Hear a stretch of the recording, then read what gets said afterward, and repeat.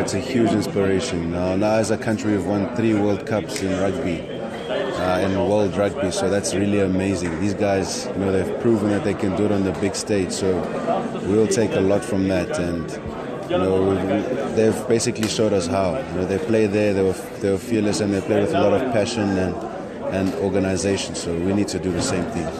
Still got goosebumps now, actually, thinking about it. Amazing to watch, and having experienced a World Cup experience earlier this year with disappointment, just to see our country do well at this current stage is absolutely amazing.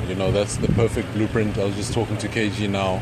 These guys have shown us how to do it now. So, all that's left is that we also pull our weight as, the South African cricket team. But unbelievable experience, and very well done to them for all the hard work and preparation they've put in for this. And it's just beautiful to see. Yeah, I listened to see his post-match interview. He alluded to the fact that their performances there, how significant and bigger impact it has been for South Africa. Yeah, man, I don't think he really understands the magnitude of what the guys have done. As a country, we've gone through tough times. Not just on the sporting field, but off the field as well. And their efforts have truly, kind of united everyone as a team. It's.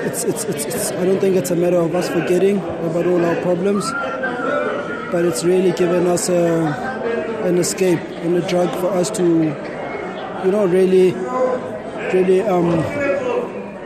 remember, what this country is about.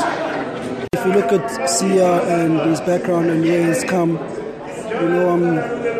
it really gives testament to the belief that, anything is possible if you really believe in it.